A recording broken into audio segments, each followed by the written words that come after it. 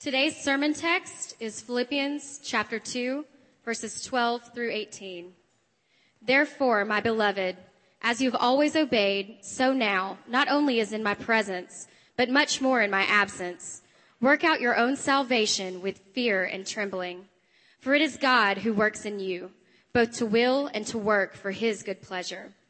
Do all things without grumbling or disputing, that you may be blameless and innocent, children of God without blemish, in the midst of a crooked and twisted generation, among whom you shine as lights in the world, holding fast to the word of life, so that in the day of Christ I may be proud that I did not run in vain or labor in vain. Even if I am to be poured out as a drink offering upon the sacrificial offering of your faith, I am glad and rejoice with you all. Likewise, you also should be glad and rejoice with me. This is God's word. Thank you, Kristen.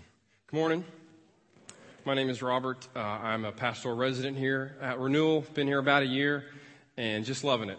Born and raised here in Memphis, and it's just been a joy to be here with you guys over the past year and look forward to, Lord willing, many years to come. So thanks for coming. I know it's the summer. Hopefully you're taking some vacation and enjoying that. But thank you for coming here. I'm excited about God's Word. I've been wrestling with this passage for like a month. I'm part of this preaching team, and when you only preach every so often, I've got like forever to work on this passage, so it's just exhausting to me. Just forever to work. I've been wrestling with God. Chris talked about that story in the Old Testament a few weeks ago about Jacob wrestling with God. I feel like I've been wrestling with God over the past few weeks, and even till last night, I was up till 3:30, wrestling with God, saying, God, I'm not going to let you go until you bless me. Bless me, God. Bless me so I can bless the people today. And that's what I want you, that's the position I want you to have this morning as the word is preached. Izzy's going to put up just the passage of scripture behind me. It's going to be up the entire time as I go back and forth between the different verses.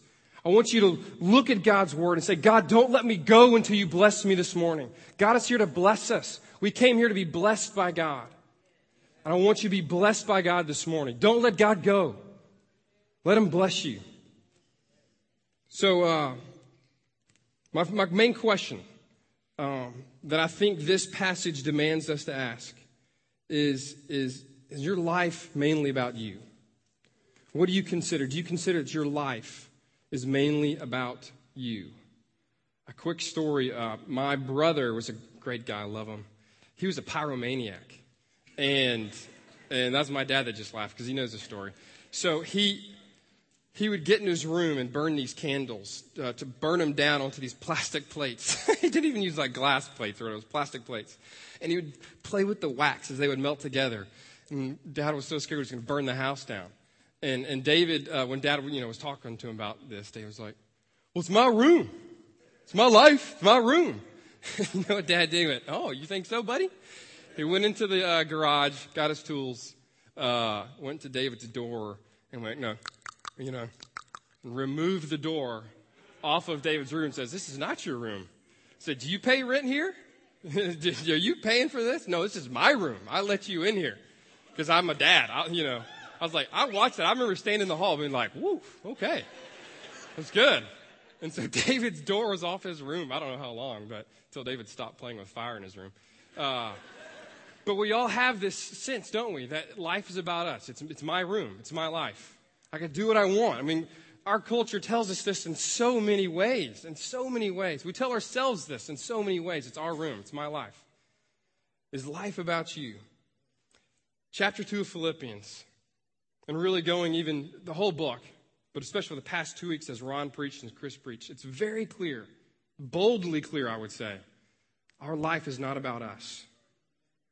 The Christian life, its greatest ethic is love for others. Considering others more important than yourselves. To pour yourself out, as we see in our passage today. In other words, life is not about you. All of us are in this boat. We're guilty of this. I'm extremely guilty of this. I'm very good at living my life for my own desires. So assess your life at this moment as I'm preaching. Assess your life. Is what you work for most in your life your own good, your own happiness? Do you spend most of your waking hours thinking about how I can better my life? What can I do to ease my comfort, to get more money so I can live a better life? What can I do to get my way? How do I strategize to do that?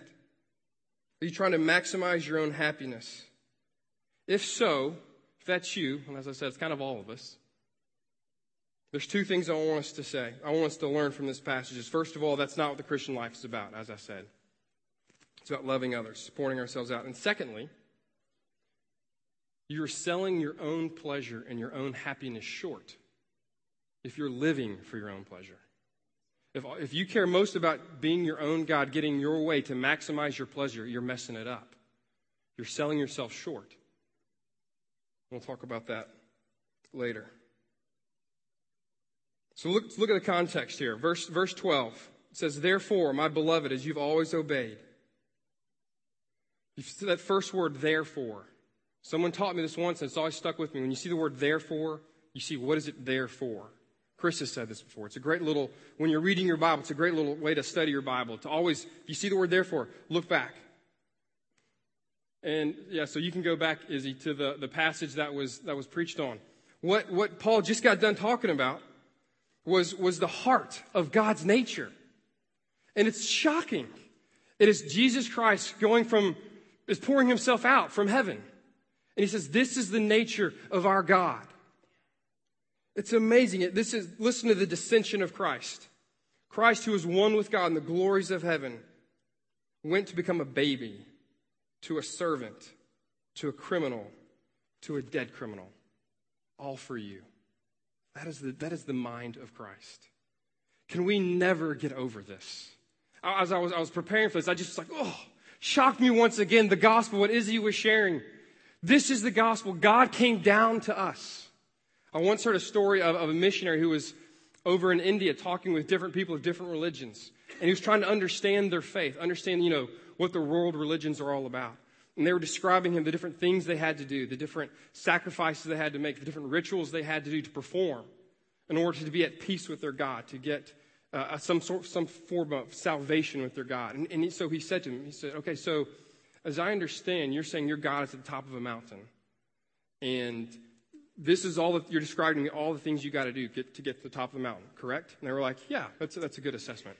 He said, let me tell you about my gospel, about the Christian faith. My Christian faith is that God on the mountain came down. God came down to man. He became man, and he died for man. Let us never get over that. Let us never get over that. That is the glorious truth. That is why we love to worship. Wasn't worship amazing? Worship is amazing because that is the truth. That is the truth of the universe. That when we sing, we get so excited because it's worth being excited about. It's worth never forgetting. The gospel just pulses through a Christian's veins. We love to worship God in that. But let's move on. What is our passage talking about? What are the different words that Paul uses? He's talking about obedience. It says, work out your salvation with fear and trembling. Work out your salvation. But let's remember, people get caught up on this word work. What did we just say? What did we say the therefore was there? Christ worked. Christ did. We don't work to earn God's salvation. We work from God's salvation. We work because Christ worked. We do because he did. People want to get really caught up on this. I was reading John Calvin, who was this great 16th century theologian and pastor, and he was so famous because he went toe-to-toe with the Catholic Church. The Catholic Church at that time dominated the world. And at that time, and even to this day, a large part of the Catholic doctrine is we earn our salvation. We work for it. We can add to what God is doing. God has done something, but we work and add to it. And they want to point to this passage. And he says, no. Look at the context. Look at the context. First of all, Philippians 1:6, the first sermon that we talked about in Philippians, says, God began the good work in you. He who began the good work will be faithful to complete it. So we know that this work out your salvation with fear and trembling has nothing to do with us earning our salvation. Okay? It's important to say. It is about obedience. That's what Paul said. Therefore, my beloved, as you've always obeyed, so now work out your own salvation. For Paul, faith in Christ is obedience in Christ. Obey. Work. Those words are sometimes an anathema in our world today. We don't like the sound of that. As I said, we love to live a life that is trying to seek our own pleasures, and usually in the American mind, it's to get away from work. It's to get away from obedience. To not have to do hard things, it's to coast. But God calls us to work in this passage. He calls us to work hard. I was talking with a friend of mine who's super in shape, and he's given me advice on how to get in better shape. Out of my two brothers, I'm the one that's not in shape, so I've got to keep up with my brothers and stay in shape. And he says, Robert, don't ride a bike. I was like, what? I thought riding bike's really good for you. He says, actually, because when people ride a bike, they tend to coast a lot. They work real hard for a moment, then they coast. He says, just run. Lift weights, work, put some sweat and tears into it. I was like, I don't want to do that. But that's what life is, isn't it? We feel good if we've done some hard work so we can coast. This is what happens to a lot of us when we get home from work. We've worked really hard, and then I just want to get home, sit in my recliner, and watch Everybody Loves Raymond and eat some Oreos. That is coasting right there for me, and I love it. I feel like I've earned that. I feel like I've deserved that. And it's not before I step in the door that I've got these 3 kids and then a 4th one crying in another room, say, Dad, Dad, Dad, Dad. Kind of like, I just worked. You know what I mean? But that's not what God's called me to. I'm supposed to exhaust myself for my children. That's my job. That is what we're to do in our Christian life. Exhaust ourselves. Work hard. If your life is easy, it's not the Christian life. When you read the scriptures, if you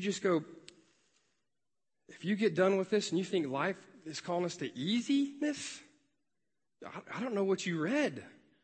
That's why it's been hard reading this passage over the past month, because it's just exposing all of my laziness. I am so stinking lazy. It's shocking. And I'm married like the hardest working woman, so the contrast is even worse. I wish I married a lazy woman. I'd feel better about myself. Amen? Probably your husbands are like, yeah, amen to that. Yeah, amen, Kenny. You're like, yeah. Some of your wives are nodding your husband. That's right, it's you. That's me. That's me. Are we coasting into the kingdom? All these words that Paul uses. Look at these words.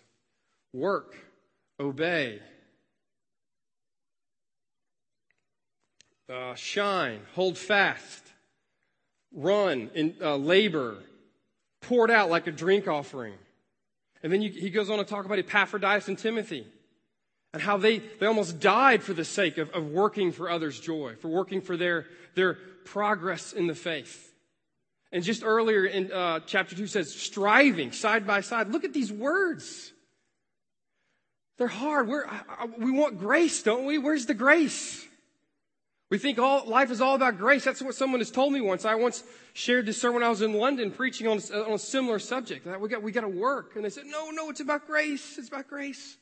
And I went, yes, of course it's about grace. We're about to get to that. But it's working from grace. But it's work. Are you pouring yourself out? Or are you coasting? Are you wasting your life? To get back to what my brother was talking to me about, working out. We're thinking about doing this marathon, half marathon, I should say, in December. Thankfully, it's in December. And we were trying to get our other brother to do it. And we're saying, hey, work with this. We can do these long runs together. Just imagine on that day when we cross the finish line. David was like, it'll be glory. We'll be hand in hand in glory. He was, building it up all great. He says, or you can just be sitting on the couch, eating some nachos, watching football. Those are your options. And it just struck me. I was like, ooh, that's true. We are running a race. That's one of Paul's favorite analogies in the Christian life, is to run this race, to earn the prize. So that when we cross the finish line on the day of Christ, we know that we have not lived a wasted life. I don't know where it is in my notes, but John, in the Gospel of John, Jesus says, let us work now. John 9, I think John 9:4. Work now, for the night is coming when we cannot work anymore. I once was at this conference when I was in college, and this man, he went to Auburn, War Eagle. And he wrote this book, but this was this conference about. It's called The One Thing You Can't Do in Heaven. The one thing you can't do in heaven is to work for others' salvation in this life. Y'all, life is short. Life is short. Life is short. Our lives could be gone tomorrow. Gone tomorrow. Tomorrow, you could be face to face with God Almighty. Today, you could be face to face with God Almighty. Do you want your life to be about coasting, phoning it in, so you can watch more Netflix movies? So you can save up as much money as you can, so you can go as many vacations as you can? So you can have happy memories with your mom and your dad and your brothers and sisters and your friends? Those are great. I'm about to go on vacation. I want to create those memories. But if that's all my life is for, we've wasted it. We've wasted it. Pour yourself out. Pour yourself out. Don't waste your life. It's so hard, guys, because we've grown up in this American culture that speaks about this. And we have this glorious end goal called retirement that all of us should work hard for, to save hard for. And I'm not against retirement. I believe in it. I plan on doing it someday. But the way our world treats us is that we've worked hard, so now coast. We've worked hard, so now spend your life on what you want to do. And we know life changes as we get older. I know this. I know I'm a young man saying this, so I got to be careful saying this. I know our bodies, our desires change as we get older. But let me warn you, if you're in retirement now, if you're close to it, if you're like me and you're planning for it, let me warn you. Don't live your life for retirement of the good old life. I knew this old man. He's 90 now. When I knew him, he was in his 80s. You know one thing he does from home? Because he can't get around like he used to. He spent most of his life in ministry. What he does now, he answers email questions from all these people from all over the world that have these questions about Jesus, about the Bible, that are in these closed-off countries that they would get shot if they owned a Bible. But they can get online and they can write these questions. And this man in his retirement is answering these questions. Isn't that amazing? I heard of another man who said, I retired. I don't know how to preach the Bible. I don't know how to teach, do all these amazing things, but I know how to cook. And you know what he does? He goes on these mission trips to Africa to cook for missionaries. And he cooks. He shared one time there was a story when there was fighting going on. He's underneath this Jeep cooking, preparing the food. He's not wasting his life. Heard another story of these two missionaries, these two old ladies. They're in their 80s. They're on their way to this remote village, going around a turn on where these cliffs were. The brakes gave out. Over they went to their death. And people want to say, oh, that's pointless. Don't they have got grandbabies back home to love and live with them and enjoy the last few years of their life? But can you imagine that moment? These ladies that spend their life for the gospel over the cliff and into glory. Over the cliff and into the face of Christ in an instant. Where they came to Jesus and said, Jesus, I poured out my life for you. And I lived a full life. That's the way I want to go, man. Maybe not in that exact way. Maybe peacefully in sleep by my wife. In the glory. We all pray for that, don't we? No one prays for our brakes giving out on the cliffs of somewhere.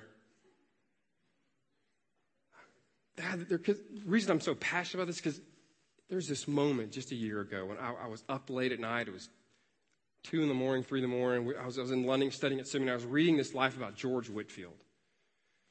This man was incredible. He preached 40 hours a week at least. Preached 40 hours a week, and then he worked. His life is exhausting to even read about. Don't even try to compare yourself. It's impossible.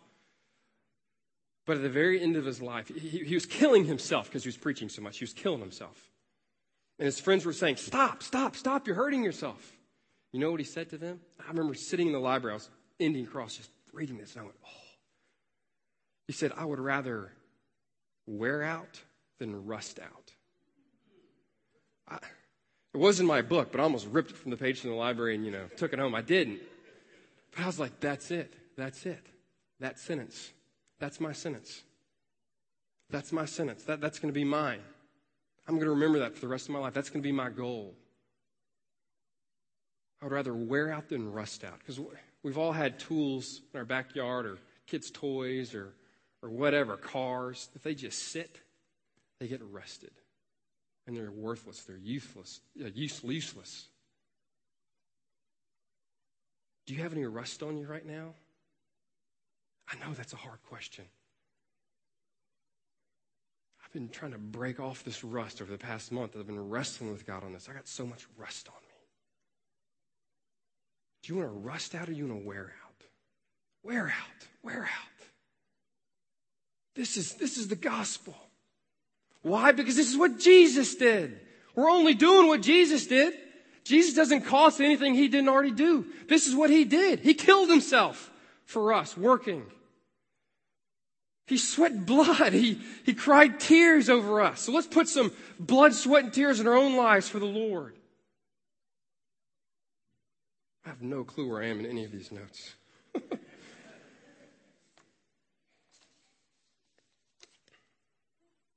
Why do we work?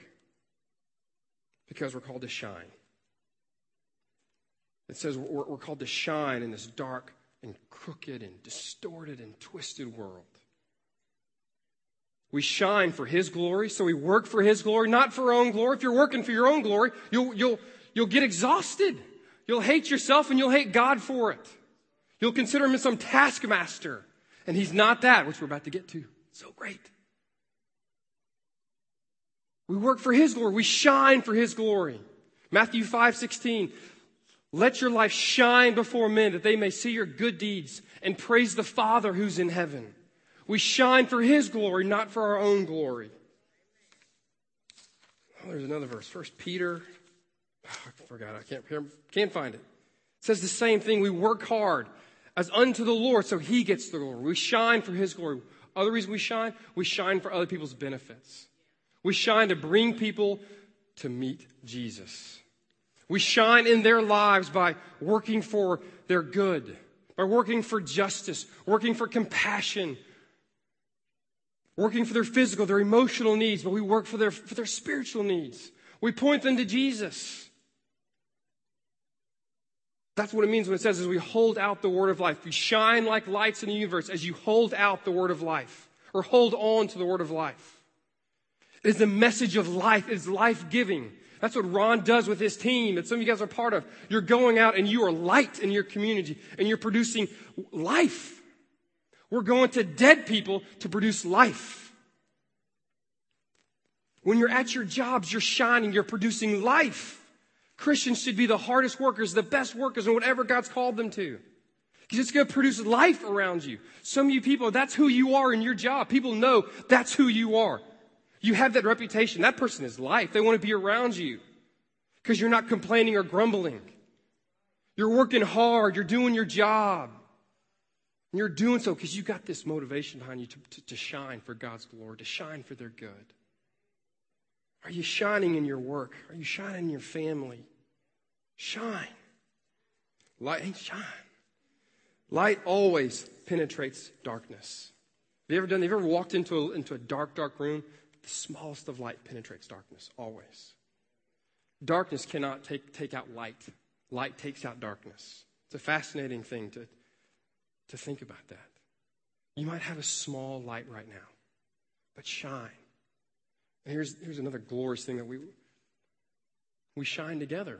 I can't shine on my own. If I shine on my own, I'll wear out. This passage was written, it's all in plural. It's written to the church. We're to shine together. We're to get together, be holy together, and shine. But there's this important phrase that I've been waiting on. Because so far I've been talking about work, our obedience, our pouring out, our striving, our working hard. But look at verse 13. Right down here. Look right about work out your own salvation with fear and trembling. For it is God who works in you, both to will and to work for his good pleasure. This is just this bombshell of a statement that has so much theology, so much richness into it. We work because God is working. This is why it's not legalistic for me to stand up here and say, work, work, work. Because God is working in you. As I already said in Philippians 1:6, God began the good work. He's going to complete it. And guess what? He sustains it all the way through. He is working in you to will and to work for his good pleasure. To will, that word is also, it's actually really better translated desire or to wish. Paul uses it all throughout his letters. To desire. God not only gives you the energy to work, he gives you the desire to work. That's what it means to be a Christian. God has implanted in you through the power of the Holy Spirit, through faith in Christ. He gives you new desires. He gives you new appetite. So you want to work. So I have to stop right now and say, do you have the desire? When I'm saying this, do you have the desire to live for God? If not, then examine your heart. Say, Lord, am I a believer? Am I your child? Children don't work to be a child. That's just who they are. We're beloved children. God is our Father. If you're constantly working to try to earn your salvation, try to earn God's grace, then you might not be a Christian. And so this morning, embrace Christ for all that he's done for you. And God will implant inside of you a new heart with new desires to will and to work in you. Wow. He works in us. But how does he do that? It's not as if he's doing it in us. You know, if you've ever seen a dad with their kid, teaching them how to swing a bat. You know, you first do that. What does the dad do? He puts his arms around them and swings the bat. You know, it's the dad really doing it. You know, the kid's like, whoa, but it's dad's the one that's doing it. I like remind my girls, hey, that was me. You know, that was me. You didn't do that. That was me. I'm kidding. I probably have done that. I'm that bad of a dad. That's not what this is like. God isn't doing it for us, okay? God is sovereign, but we're human. We're not robots. Have you ever seen Angels in the Outfield, an old Danny Glover movie? That's more what it's like. For those of you who've never seen it, it's this great baseball movie, kids baseball movie, you know, where these, I think, is it the Angels? Isn't it? Yeah, it's the Angels, Anaheim Angels, California, from California. And they're a horrible team. But all of a sudden, angels decide to show up and help them out. So, like, there's this big fly ball's hit out to center field, and the guy goes up to catch it, and normally he wouldn't be able to because he's not good. But this movie, it's really funny. An angel all of a sudden appears and kind of picks him up, and he's just like, whoa, and catches it, and it's like this. He's like, whoa, what's happening? The angels are like making the balls go faster. That's kind of more what it's like, okay? There's this power inside of us that allows us to do it. And it's a mystery. We can't really get at it. It's a mystery. This is one of the greatest mysteries of the Bible. You've got God's sovereignty. One of the main things about God's godness is his sovereignty. He is in control. In Proverbs it says our hearts are in his hand, that he can steer whichever way he desires. He's sovereign. We can't get away from that. But also on the other side, we are free. We're human. We make decisions. And God holds us responsible to those decisions. And so much of Christian talk, we're fighting between these two things. My pastor growing up, he said, you know, there's this pillar of God's sovereignty, this pillar of man's responsibility. We think they're opposed from each other. But when we step back, we look that they are two pillars that are holding the roof of God's glory. But when we step back, we see God in this mysterious way. He is sovereign over us, but he still asks us to work, to obey. we still have to do. When I drive home and I get in my car, and I'm getting in my car, I can't just sit there and say, okay, God, be a dad for me. And all of a sudden I'm just going to be in there and somehow my kids feel played with because God's, no. I got to open the door, pray some more, and go love my kids. And it's God who's working that in me. When Jesus healed the man with shriveled legs, it was the man that got up and walked. When Jesus called Lazarus from the grave, it was Lazarus who walked out. When God fills you with compassion, it is you who goes and serves the poor. When God inclines your heart to his word, it is you who sets the alarm and gets out of bed early and reads your Bible and sacrifices sleep to spend time with God. When God gives you purity for your marriage, it is you who clicks away from the pornographic site. We got to fight. We got to fight. God's looking for soldiers. That's what Epaphroditus and Timothy are called, what Paul calls them, workers, soldiers. Are there any soldiers here this morning that are ready to fight, that are ready to work for the glory of God, for the love of their children, the love of their family, the love of their neighbors? But it's God who's doing it in you because he gets the glory. There's one last thing to say.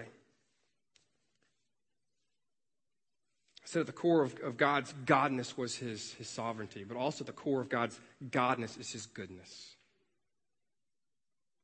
That's what we see the rest of this passage. Look at both to will and to work for his good pleasure.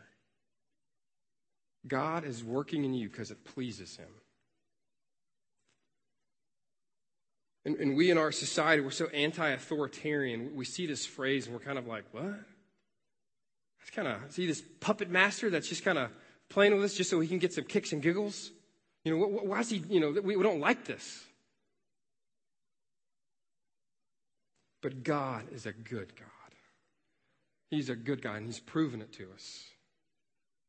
And so when God works for his good pleasure, here's the secret. He's working for your pleasure.